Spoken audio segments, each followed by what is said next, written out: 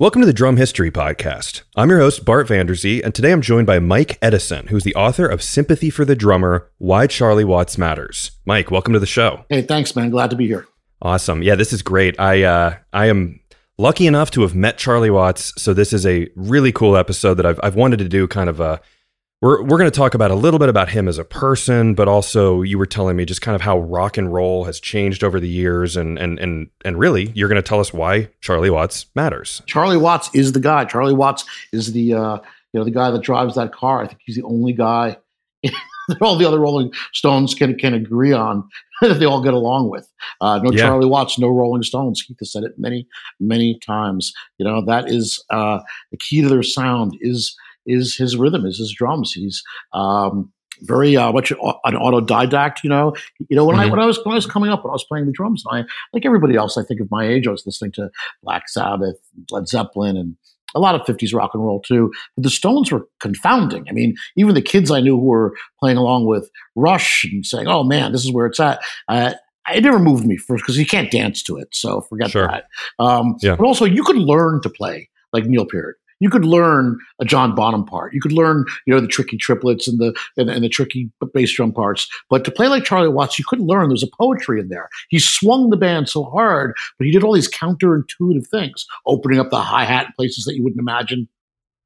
He had kind of a flawed technique, which he sort of made his greatest asset. So to try to learn to play like Charlie Watts, it was kind of like learning to write poetry. You couldn't just learn it. It wasn't a trick. It was something that you had to fully commit to, and you just had to live with it and breathe it. It was much, much different. So when people ask me how long did it take you to write this book, I usually say 45 years. Yeah, you've been studying your whole life. I mean, you hit the nail on the head by saying that he's not like these guys who are the mega drummers who were, they're just known for their insane chops that, like you said, you can learn. I mean, Charlie is his own style. I mean, he's his own kind of drummer, similar to Ringo. Yeah, Ringo is great. And, when I was coming up, people would say, he doesn't do anything I couldn't do after 2 lessons, which is just ridiculous. Ringo, and people who've read my other books know I'm not the biggest Beatles fan in the world, but the guy has got incredible touch, incredible feeling. The way he plays. Part of it's because he's, southpaw playing on a righty kit, so it's hard to duplicate. But hey, let me ask you this. So the Beatles break up and they start making solo records. They can call anybody in the world they want, and they all call Ringo. What does that say about the dude? Yeah, that's very true. I mean, you can't learn that stuff. So I'd be very interested in maybe starting off with hearing a little bit about Charlie's upbringing. I don't know much about that, so I think it'd be good to know, where this guy came from. Well, the book, Sympathy for the Drummer, Why Charlie Watts Matters, it's not a typical biography in any sense. It's more kind of like a gonzo Rush. It's sort of a wide-eyed appreciation. So the biography part sort of goes like he was born and then he was in the Rolling Stones. I mean, I didn't want to tell a story of him growing up in war-torn England, and we've kind of heard this. But he was an art student, and Charlie Watts would have been successful even if he didn't join the Rolling Stones. In fact, I would say they need him more than he's ever needed them.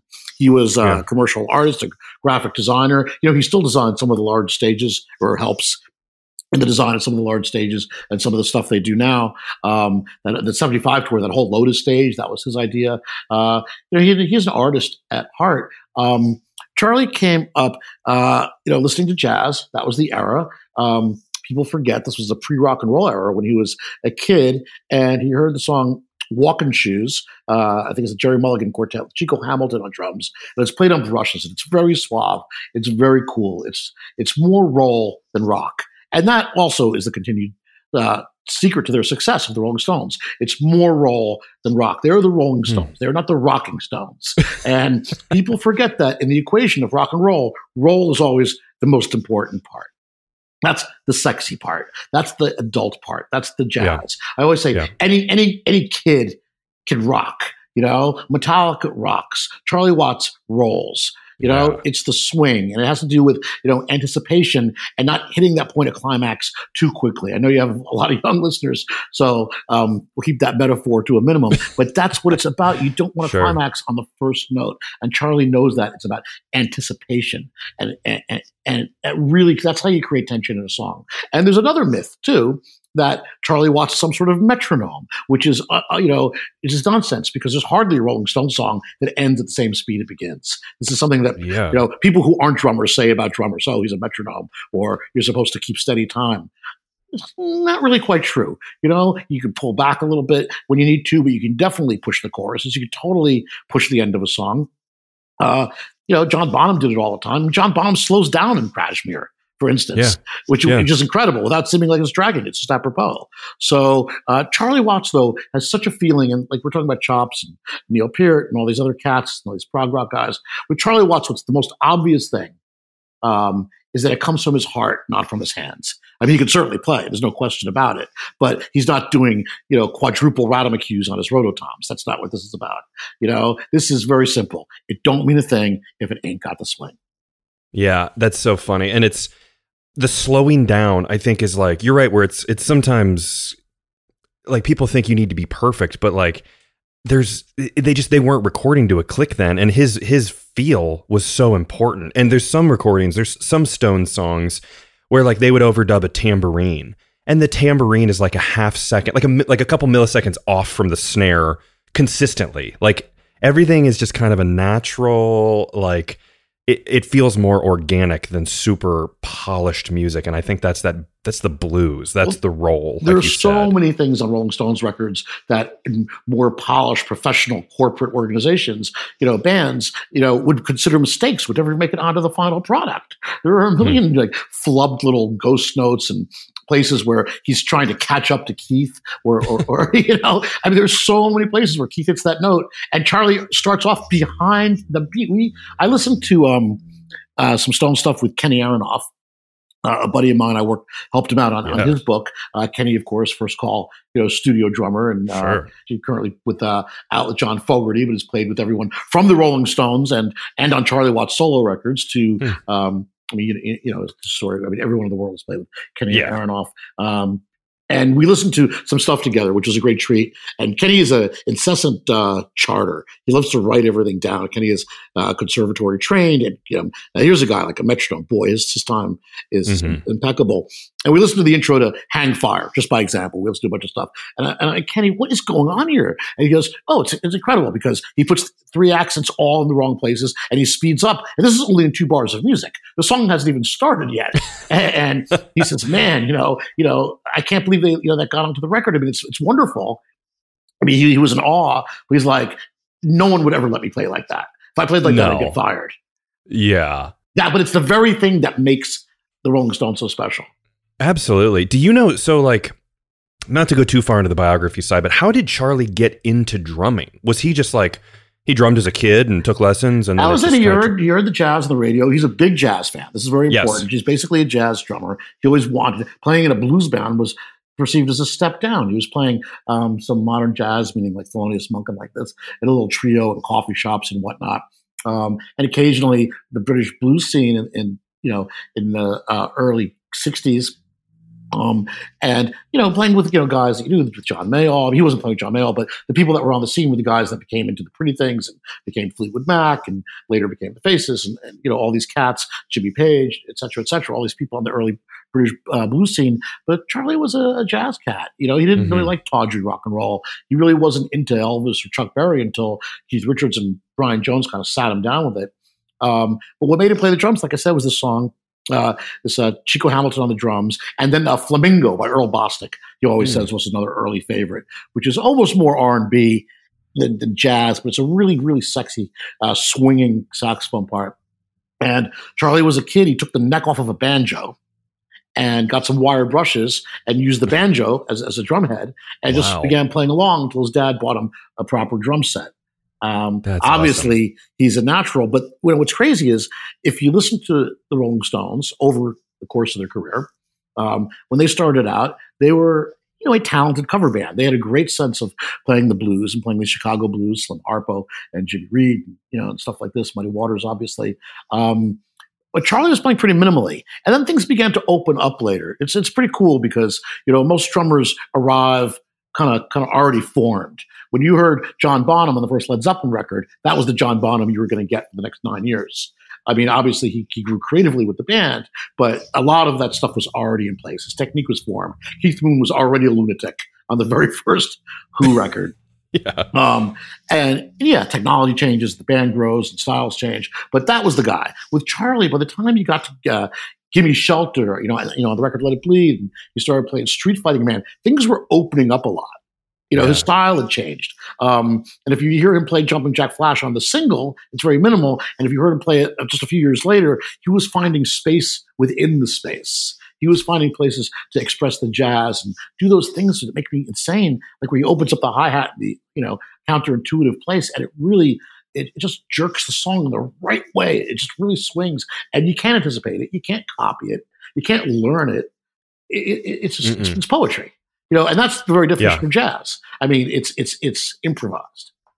There's something about, and I have a buddy of mine who's a guitarist and a singer, and I played in a band with him forever, who he'll play the drums, but it's exactly like you're describing, where obviously Charlie Watts is on a little bit higher of a level than my friend Gordy, but where he opens the hi-hat in a certain place that as a trained drummer, I would never do.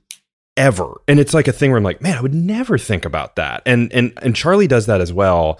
And just these this certain way of playing that's very I don't know. It's just it's not showy. It's not flashy. And I think it's important to say through all of this, and even in my brief experience meeting him, he is the most humble, least pretentious guy you could ever meet in your life. Almost to the point where from what I understand, he doesn't really want to talk about the Stones. He knows he's in the Stones. He's over it. When I didn't, talk to the guys before I did this book, and honestly, I'm glad I didn't. I made a perfunctory, request to talk to the Rolling Stones, en masse or individually. Sure. Charlie has a hardcore no interview policy. I mean, the only times Charlie's ever really given interviews since the 60s was when he was working on his jazz band.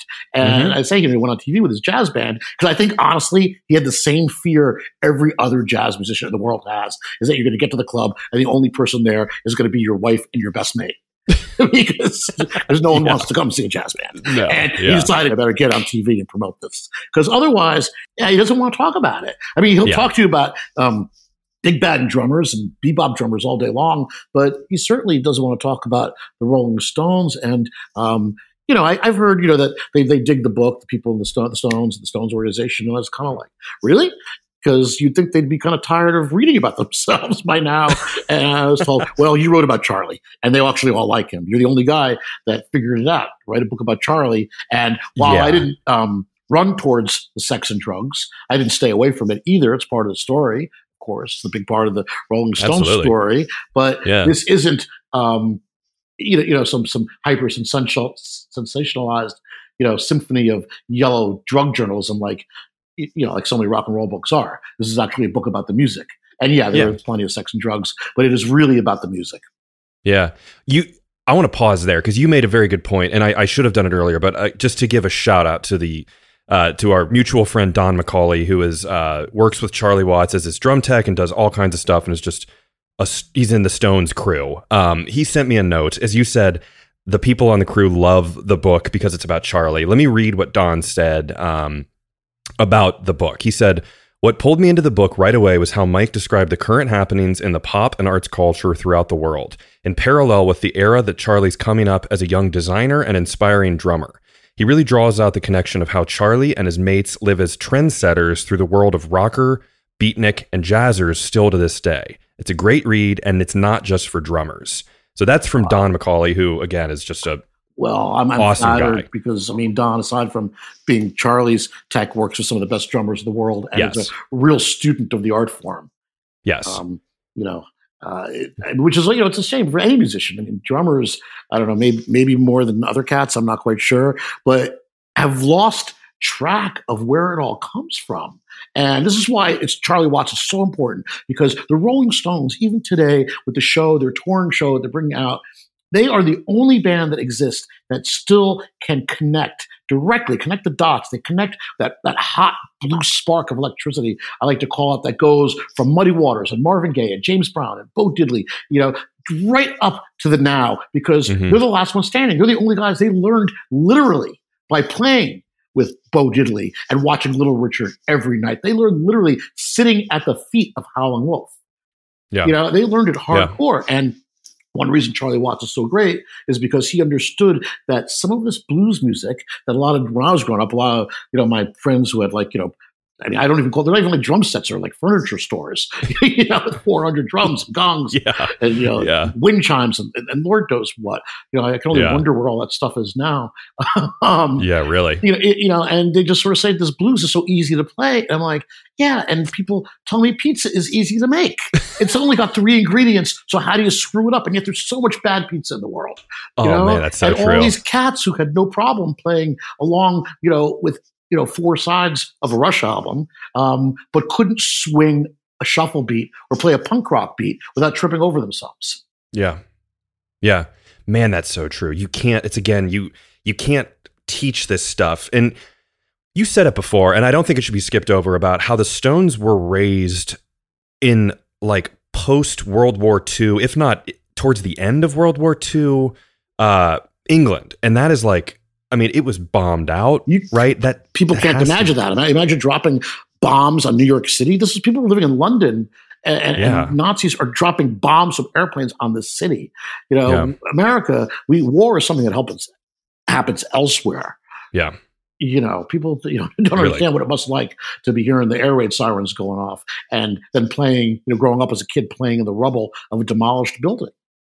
That has to shape a little bit of your psyche growing up, and obviously they think I mean, they came out great, but I always think of the Stones as being like we mentioned the Beatles, just like a little bit more like, I kind of think of them as parallel bands in a way, but just being a more raw version. Just if you have both of those, Beatles are more polished, Stones are more raw, and I think just the sound, the drumming, and I know they you know, they were friends and all that stuff, but it's just more rock and roll. Well, you know, the Beatles, when they started, of course, were a rock and roll band, very pure, playing in Hamburg, you know, playing, you know, 6 sets a night and taking lots of amphetamines to get through it. And, you know, they looked terrific, and they were another jacket kind of rock and roll band playing Little Richard. And, you know, I think they were more into rockabilly and sun sounds. And of course, they were very into Elvis and Carl Perkins, whereas the Stones, you know, gravitated immediately toward urban black music. You know, Chicago blues. And all the cats that were in Chicago, of course, came up through Mississippi. And they idolized Bo Diddley and Slim Harpo. And Jimmy Reed, they especially fetishized. And his drummer, Earl Phillips, who's one of the great unsung heroes of the story, Earl Phillips, who, you know, if you listen to Jimmy Reed, he's only got like 2 songs and 2 rhythms. And yet it's so mesmerizing. And Brian Jones and Keith just sat Charlie Denson. You got to listen to this cat. It's so simple, but there's an anticipation to it. You know, it always sounds, there's always a sort of, that sort of like makes your heart kind of palpitate just a little bit, even on the slow songs, because he doesn't always land where you think it's going to. And Charlie heard the jazz into that. He heard, you know, a purity of fluidness. I heard the poetry in it, where I think a lot of guys, like I said, all the idiots that I grew up with, you know, kind of just poo-pooed as, you know, old cats who didn't really know how to play, but it's jazz. And Charlie heard that. And Earl Phillips also went on to play some of Howlin' Wolf's greatest songs of Johnny Hooker, these 1-chord songs, no changes. They're just hypnotic, mesmerizing. Yeah. You know, songs like, you know, Smokestack Lightning or Backdoor Man or 44, you know, all these Howlin' Wolf songs. The other great drummer, of course, coming out of Chicago was Fred Below, who Charlie Watts said he owes his career to. Wow. And he's the guy who was the house drummer at Chess Studios, Chess Records in Chicago. Yeah. Played on most of Chuck Berry's hits, played on a lot of Muddy Waters records, played on a lot of Howlin' Wolf records. And this is a guy, he was also a jazz drummer who kind of settled back into playing blues, because when his career really got started, jazz had kind of gone out of style and blues was the thing to play if you were an African-American in Chicago at the time.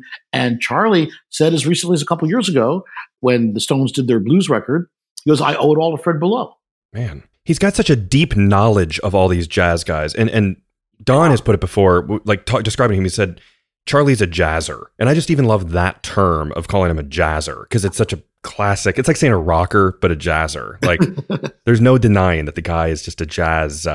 Do you think he loved playing with the Stones and had all this success, but do you think, it's probably an unanswerable question, but I wonder if maybe later on, he probably enjoyed doing his jazz projects passionately more than, going out and playing with the Stones, because that's his upbringing. Well, I don't want to say he liked it better or not. He's not here to ask him, and they're two different beasts, but there's obviously a reason why he does it. I love, I think it's indisputable that Charlie Watts, of all the Rolling Stones, is the only one that's put out solo records that are beyond criticism.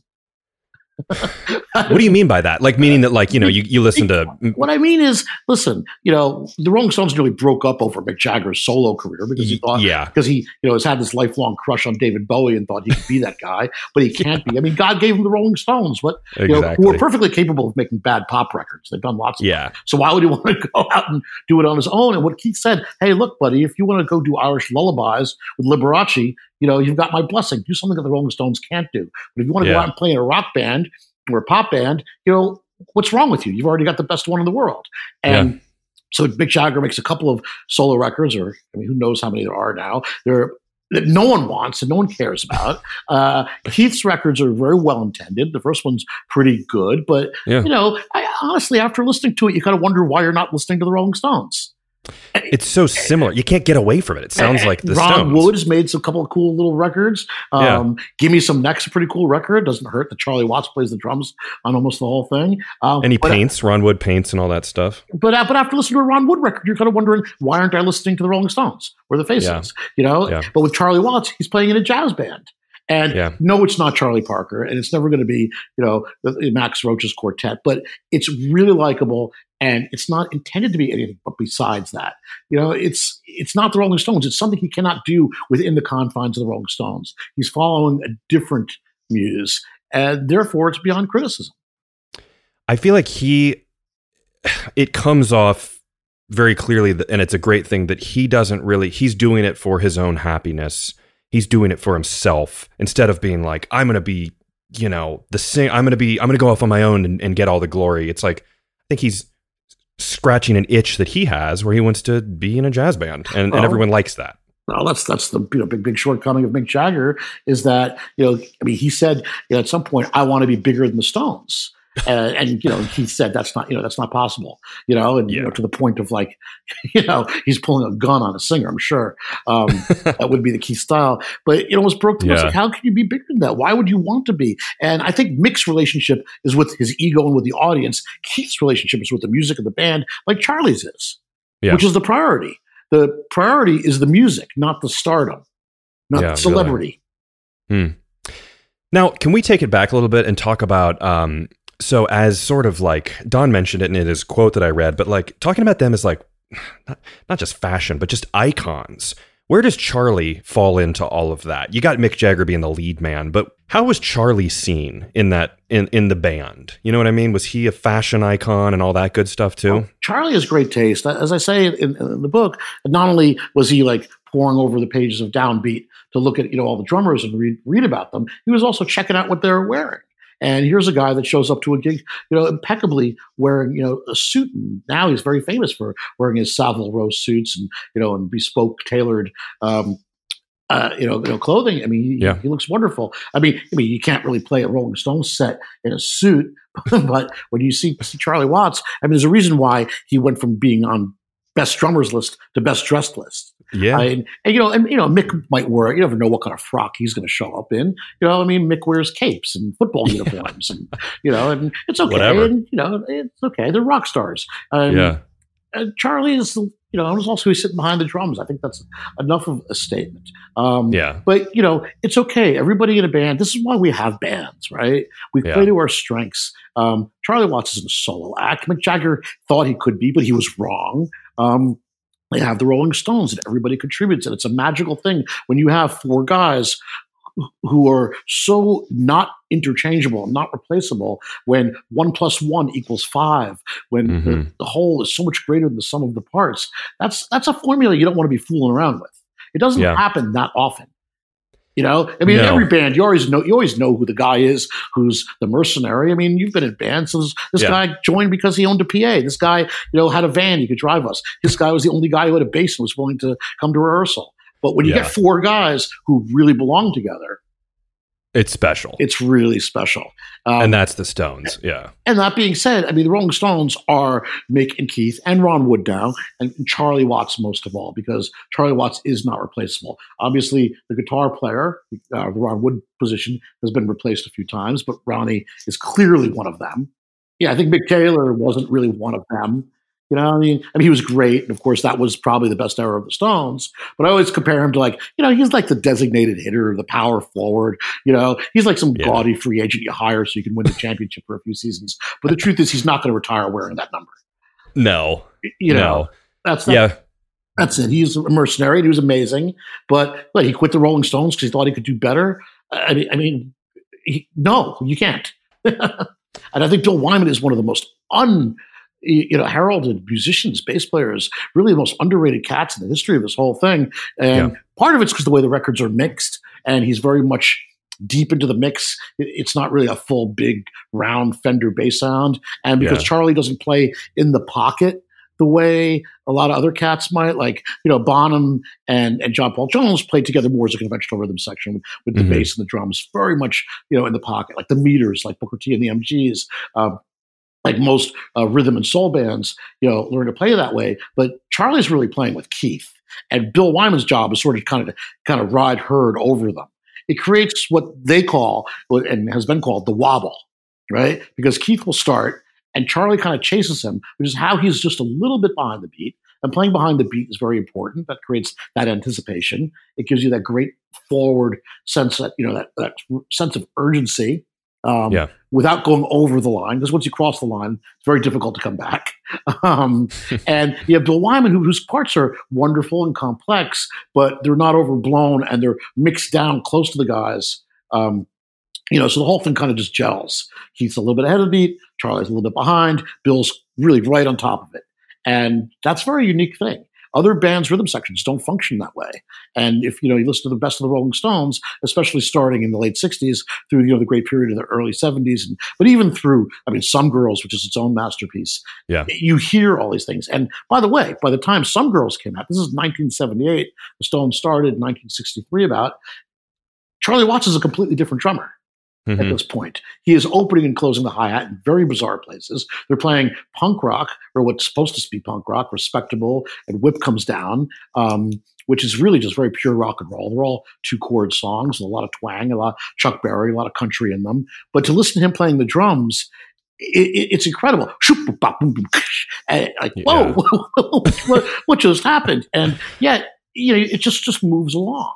They weren't playing punk rock in the sense that the Sex Pistols and the Ramones or the Clash were playing punk rock, all of whom had great rhythm sections and were very effective in what they did. This is sort of more of like what the Rolling Stones thought punk rock should be like.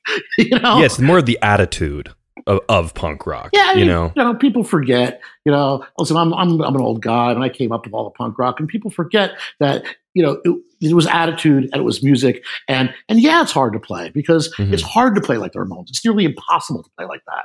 I think I may be the only person in history who's ever called the Ramones virtuosos, and it was just I very, very rarely give drum lessons, but since we're all in lockdown, I've been giving some online drum lessons to some of my friends' kids just to keep their hands busy. But I always show them the Ramones and say, this is it, 1, 2, 3, 4. That's the lesson. But look how hard it is to do with precision, with effectiveness, with drive. There are a million bands I know that can do it, but I only know one who ever did it good enough.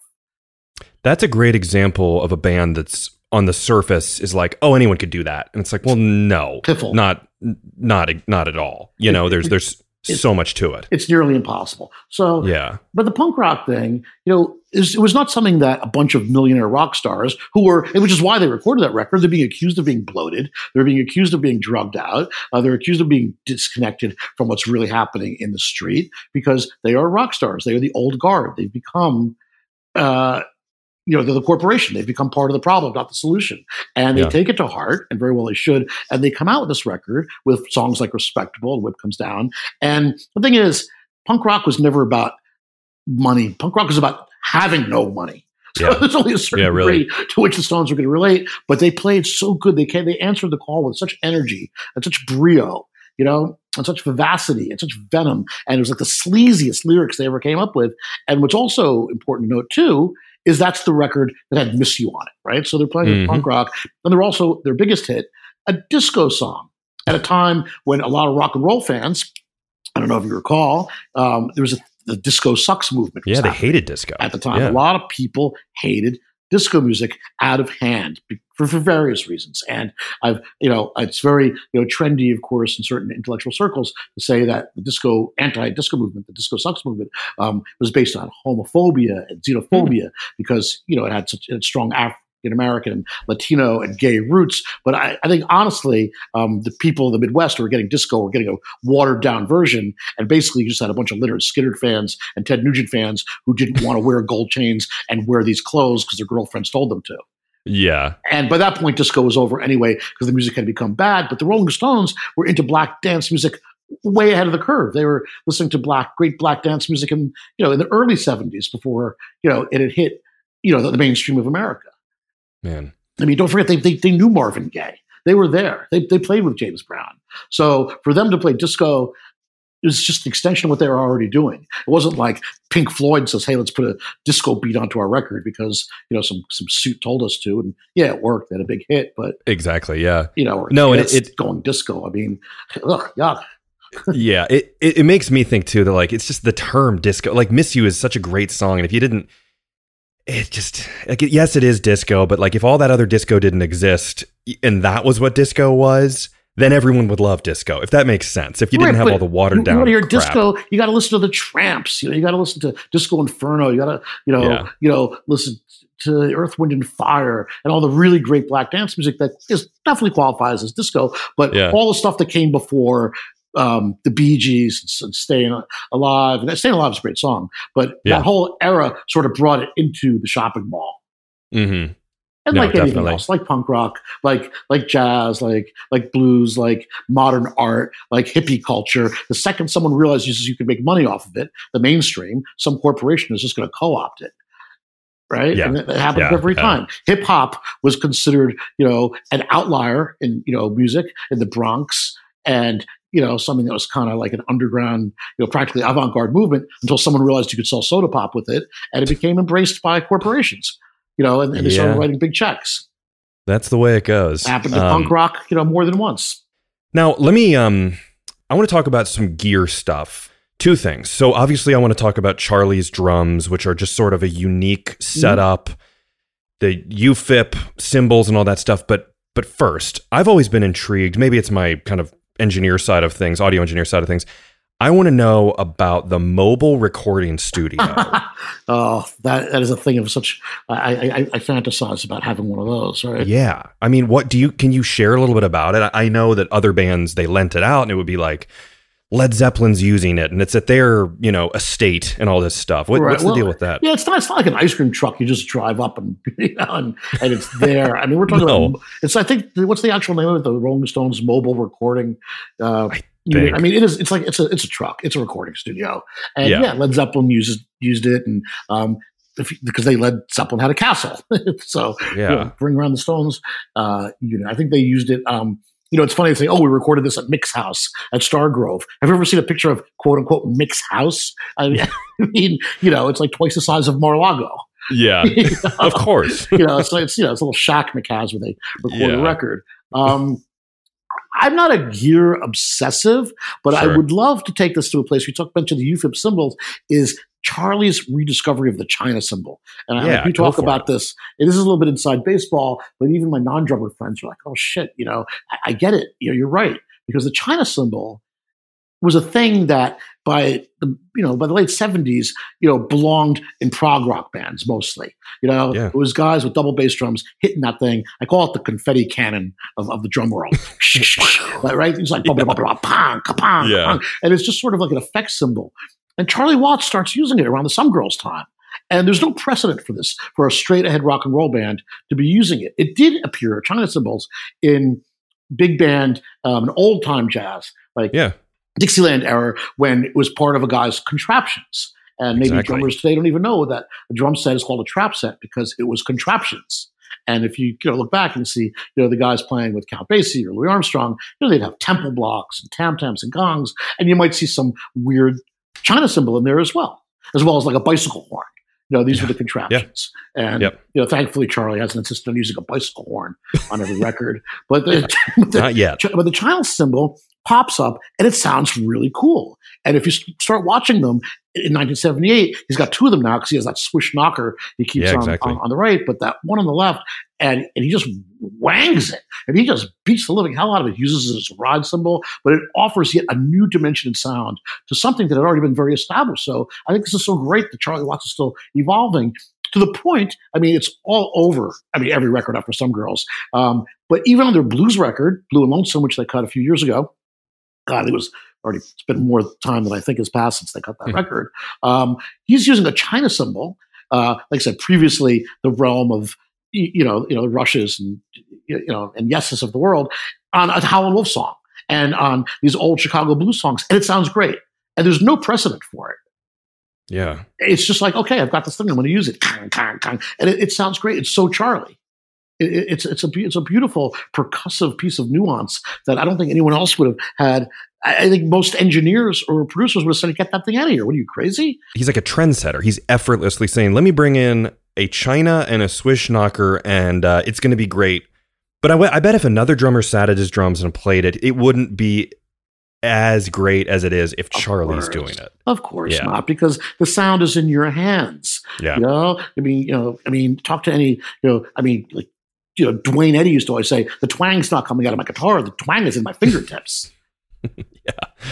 Yeah, that's so true. And he uses the old Speed King pedal, and he's got the Gretsch set up. And even the fact that we're just said before it was a UFIP, which is an Italian cymbal brand, which I'm working on doing an episode on UFIP for everyone listening. But how many drummers in America are using UFIP cymbals? I know their splashes are super famous and everyone likes to use those, but it's just very unique. That flat Italian ride that he, allegedly found in an alleyway that someone threw out, that's become his main cymbal. And that's just the Charlie Watts sound.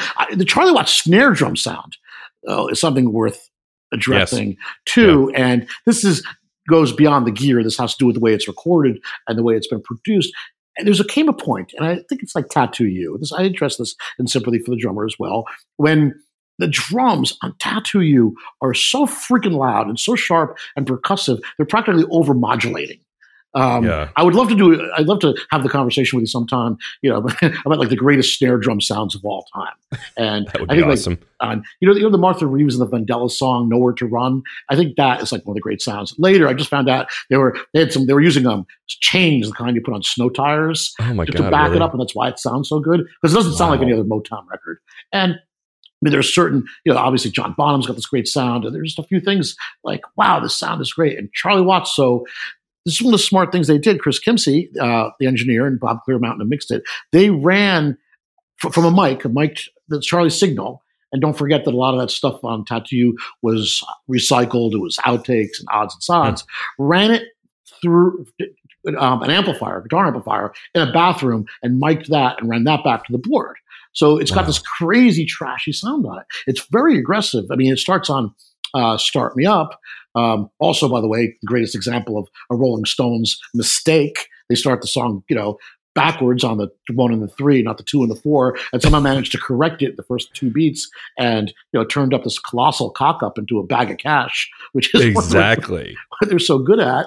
Man, I didn't know that was like a mistake. I always thought that was just kind of a cool like Charlieism. They do it a couple of times. They do it on other songs. If you listen to "Get Your Ya-Ya's Out," it's right at the beginning. He starts in. I think maybe he just can't hear it. He comes in on the wrong beat and has to sort of double up on the snare or the bass drum to get it back to a normal 2 and 4 on the backbeat.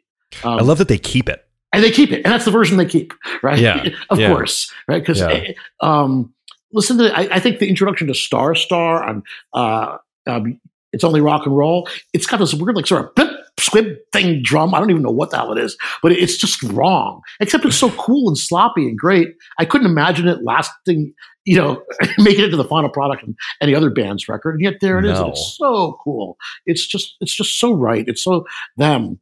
But so the snare drum sound, though, gets really big and aggressive on Tattoo You.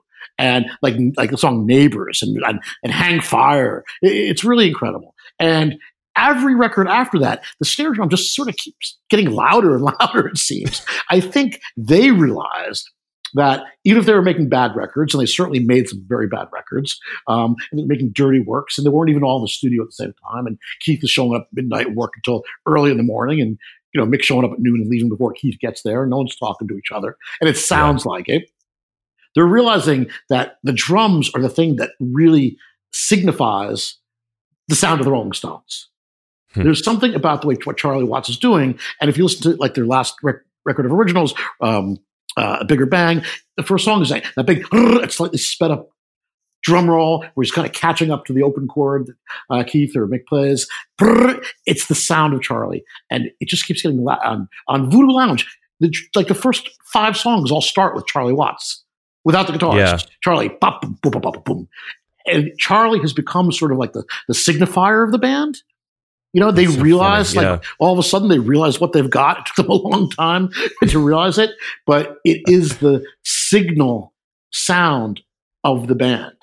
The most level-headed, least flashy guy in the band is, I would describe him, I'm sure everyone would, as the rock of the band. He's the guy that can get along with everybody. I'd say in the book, it's kind of like he's the star of this British sitcom, trying to keep the peace between like some cross-dressing, singer and a drugged-up pirate lead guitar player, and he's the guy that kind of can bridge the differences between them. Yeah, with Jack Sparrow's dad, basically. Now, personal life-wise, Charlie's been married for a really long time, hasn't he? Yeah, is to Shirley, and famously, who we met before he was even in the Stones. Wow. And it's one of those. People say it's a rock and roll love story because, look at everybody else. The way Mick Jagger spreads his seed, he's like the Captain Kirk of rock and roll. He's got kids on every planet. Yeah. And Keith's a romantic, and we know those stories. But Charlie got married and stayed married, and by all accounts, very happy and lovely, mutually supportive, wondrous relationship where they live out of the limelight on a farm.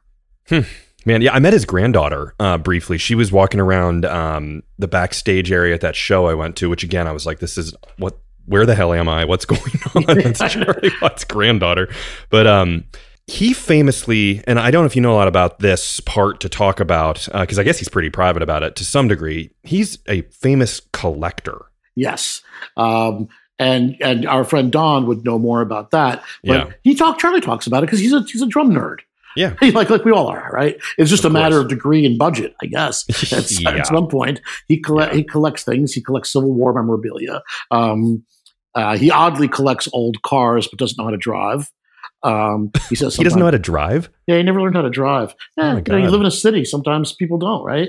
You're from London. Sure. I grew up in New York City. I do drive, but I know a lot of people who never learned because they live in New York City. I don't have a car. It's one of the great things about living in New York City. Well, and he's probably driven everywhere. You know what I mean? As a Stone, he's not driving. But he's got, apparently, still has like a Model A, who's a was out in his backyard that he can sit in and start up, but he can't really take it anymore. Man. But apparently his drum collection, he owns bits and pieces of, famous drummers collection going back to the early jazz days. And I know he's thrilled when he gets, hey, I just got one of Tony Williams' cymbals, or this, used to belong to Sid Catlett or Dave Tuff, some of his, big band heroes. It's weird. I personally don't fetishize drum equipment. I play a Silver Sparkle Ludwig Super Classic set, which to me is like it's like the ultimate thing, and it's the only drum kit I've had, forever and ever. And I don't really think about it. I fetishize guitars a lot more, to be honest with you. That's funny. At some point, to me, a floor tom tom is a floor tom tom, and the funny thing is, I remember when I bought this set. This is the second drum set I ever owned, and I bought it in the late '80s. Before that, I had this Rogers set, and I don't know why I bought it. Maybe it was on sale or something like that. But I had it kind of beaten up, and I didn't have cases for it, and dragging it around New York when I was in a punk rock band. It's gotten really, really beaten. I needed a new kit, and I went to one of the better boutique drum shops in New York City, and I said, I really want like green sparkle. I really 60s. I think I saw John Bonham playing that green sparkle Ludwigs. And this is great. They said, "What are you, nuts? No one wants that, kid. They don't make that anymore." And at the time, I just wanted to do the regular size drums too, meaning the conventional 9x13 tom or an 8x12 tom. I think I ended up with a 9x13 and a 10x14, and of course the 16x16 floor tom, but at the time in the 80s, power toms were the thing. And they were selling all these drums that were deeper, right? Than the normal rock and roll conventional sizes. Huge ones. And they were like, we don't make drums like this. You're like living in the past. What's wrong with you? So they called up Ludwig. They were nice. They said, we can put together a set of all the old sizes, and we have enough silver sparkle to do one drum set. I said, that is great. That was perfect. But within 5 years, everybody was playing sparkle drum sets, of course. Yeah. Now you can get champagne. I used to love the Slingerland champagne sparkle. That's what I do to kind of lust after and fetishize a little bit as finishes more than the round badge, Gretsch or certain eras. I mean, to me, drums need to be wood, they need to be maple, and they need to sound open and they need to sound good. I think the problem is most guys don't know how to tune their drums. Yeah, for one thing, and some people just don't know how to record them, which is the other. Absolutely. Yeah. And Charlie has been fortunate in both cases that he has, he knows what good drums are supposed to sound like, and he works with, great engineers, the best guys in the world who know what the Rolling Stones drums should sound like. Yeah, and I think obviously Don being the guy who's there with him, and I think and I think it's the same for like Keith, where a lot of their guys, they've had their techs for a long time. I know Keith has had his guy for forever, but it's like a thing of just trusting people to take care of your equipment and all that stuff. And it's funny too, because I was reading something that again our friend Don McCauley wrote earlier on a Speed King. Ludwig Speed King Facebook page, talking about how he goes through and looks for hairline cracks every day before the show on the 3 Speed Kings he uses to make sure that there's no problems. I mean, it's about thinking ahead that makes you great at level. You have to, and everything is about redundancy. I mean, how many bass drum pedals do you think they travel with? How many drum sets? I mean, I haven't played the drums on a gig in a while. Just sort of like I don't know. There's a time when I spent my whole life playing the drums. I've been all over the world playing in these punk rock bands that kind of almost sort of made it, but big enough that we played in Japan, we played in Paris, we played in London, opened up for the Ramones all over the world. I mean, we did a lot of great stuff. But New York is a very unfriendly place for drummers. If you live in an apartment in New York City, forget about having a drum set. Yeah, I'm not even allowed to have a piano in my apartment. It's just too loud. Yeah, of course. And I started playing guitar more and more, and it's working for me. But I always bring 2 guitars to a gig. I can't believe guys who bring 1 guitar to a gig, even to play a bar gig, to play my local bar for 40 minutes. Because what happens if I break a string?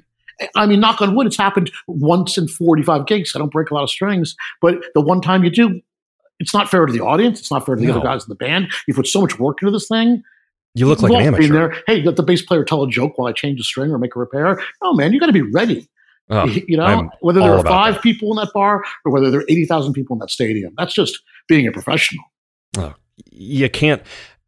You're at that level. You don't see them say, "Oh, can we stop? We need to restart because a snare head broke or something." I mean, literally, there would be like a tech who would switch out the drum while they're playing between beats. I mean, it's at such a high level that it's just insane. And can you imagine if Charlie Watts' bass drum started slipping? Like, I remember these gigs that we used to play. They'd be playing, it wasn't a cinder block or something in front of the bass drum, or or the claw, little thing they used to use wasn't locked into the carpeting well enough, and the bass drum started slipping, and I'd be pulling it back, and that doesn't happen to Charlie Watts, of course not. No, it doesn't. How many hi-hat clutches?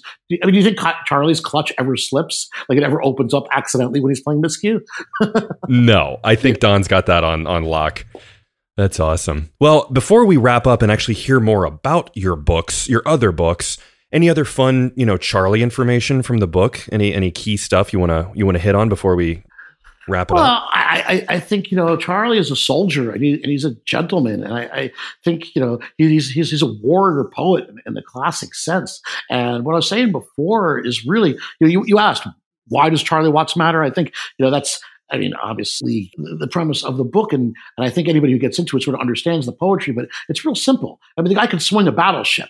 And if it don't swing, it don't mean a thing. A lot of guys play harder, but no one really plays heavier, if you know what I mean, because that swing is the thing. Like, one thing we didn't touch on either is like how much swing there really is in like the early heavy drummers, something I'll have to talk about. If you listen to John Bonham, if you listen to the early Black Sabbath, I mean, it's obvious these guys are listening to Gene Krupa and Louis Bellson and Buddy Rich and Max Roach, and that's where they were learning from, because they didn't have rock and roll to grow up on. They didn't have all this time. And, for someone now to like say, hey, it's really easy to play like the Rolling Stones, think again.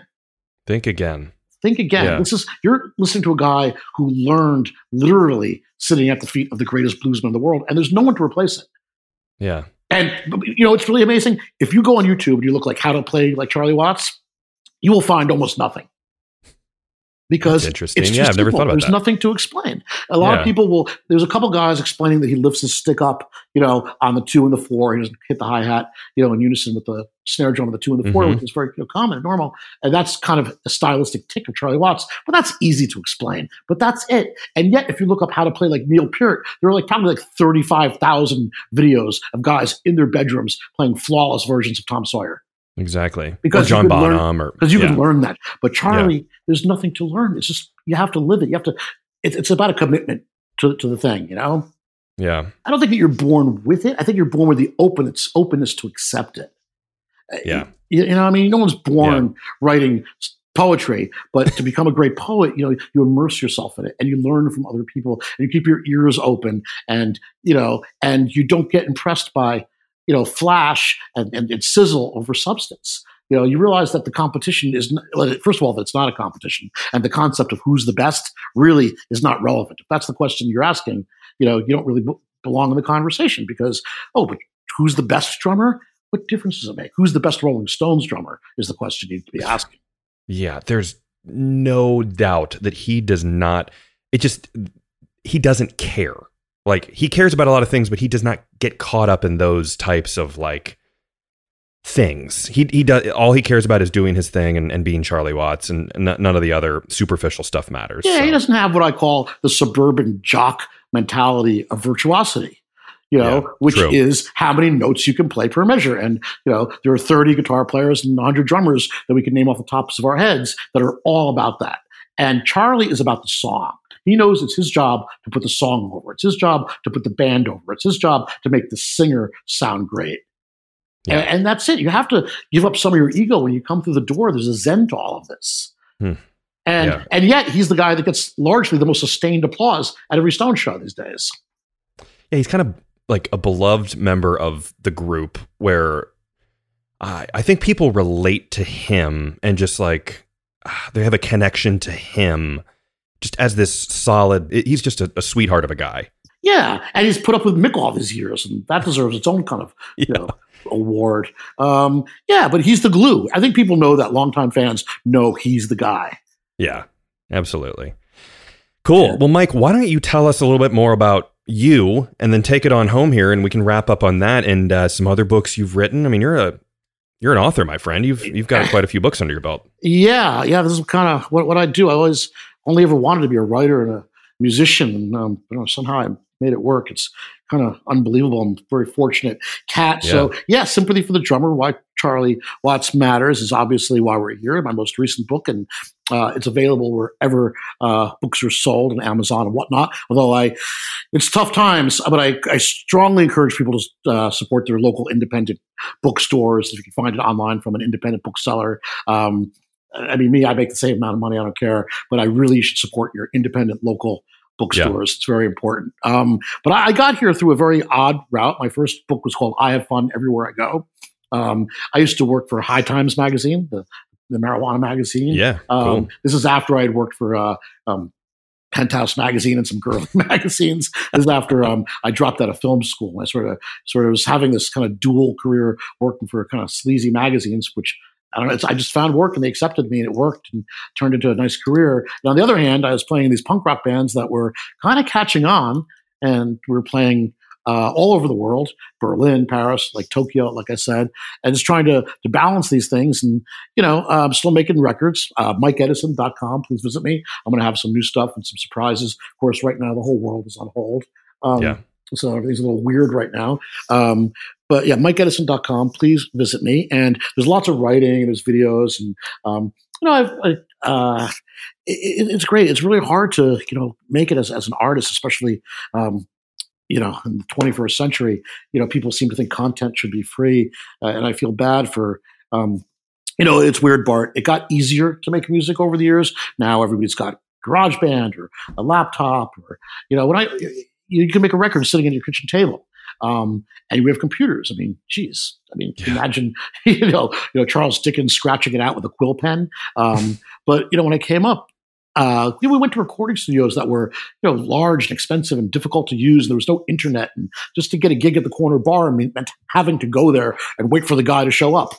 And if the guy didn't show up, you'd have to go back another night. And it was a different world. And I think all of this kind of flows into this book, Sympathy for the Drummer, is that like this kind of old world experience that just isn't there. I mean, I'm a dinosaur. I really admit it. You know, these jobs I used to have, like, you know, writing for dirty magazines and playing the drums in the kind of punk rock bands I used to play for, these jobs don't exist anymore. Yeah. But they definitely made what I do now much more powerful and stronger for knowing it. And hopefully, you know, in the same way that like the Rolling Stones are connected to a very, very important past. And I really kind of fear a time when people, my niece told me, you know, she's couldn't name a single Elvis Presley song. That really kind of broke my heart. Yeah. You know, I said, she's 16. I said, you can't name a single Elvis song. And she just sort of shrugged and said, hey, it's not my generation. She's that's interesting. Couldn't name a song. It's like, when's the first generation that's going to come that's never heard of Bugs Bunny? This kind of things horrify me. But I think the Rolling Stones will last forever. And I'll tell you why. And I think because the rhythm and the blues and the sleaze and the rock and the roll and the drugs and the fashion and the sex and everything that they traffic in, everything that has made them so great, it will definitely go out of fashion. It will come in and out of fashion, but it will never go out of style. It's so built on such a primitive instinct. It really comes from the heart, not the hands. It really comes from the hips. You know, it really is. I mean, it's about sex, let's be honest. I mean, when you listen to the Rolling Stones, you want to dance, and the dance floor is where the revolution always begins. And that's why the Rolling Stones will never fade away. Beautifully put. That's a great ending. Everyone can go to MikeEdison.com. That's EDISON, MikeEdison.com. And again, thank you, Mike. And I want to give a big shout out again to Don McCauley, who's always just a great friend of the show and friend to both of us, and just a great guy in general. Don's enthusiasm, encouragement has been incredible. So, thank you, Don, and thank you, Bart, for having me, and for everybody who's listening. You know, drummers, we're a breed apart. You know, we are. I'll never forget, no one dances to the guitar solo. No, we're the best. That keeps coming up in episodes where people say that and it's so true. There's something special about drummers. So I'm glad that you're echoing that point today. Damn straight. Awesome. Thanks, Mike. Thank you, Bart. If you like this podcast, find me on social media at Drum History, and please share, rate, and leave a review. And let me know topics that you would like to learn about in the future. Until next time, keep on learning. This is a Gwyn Sound podcast.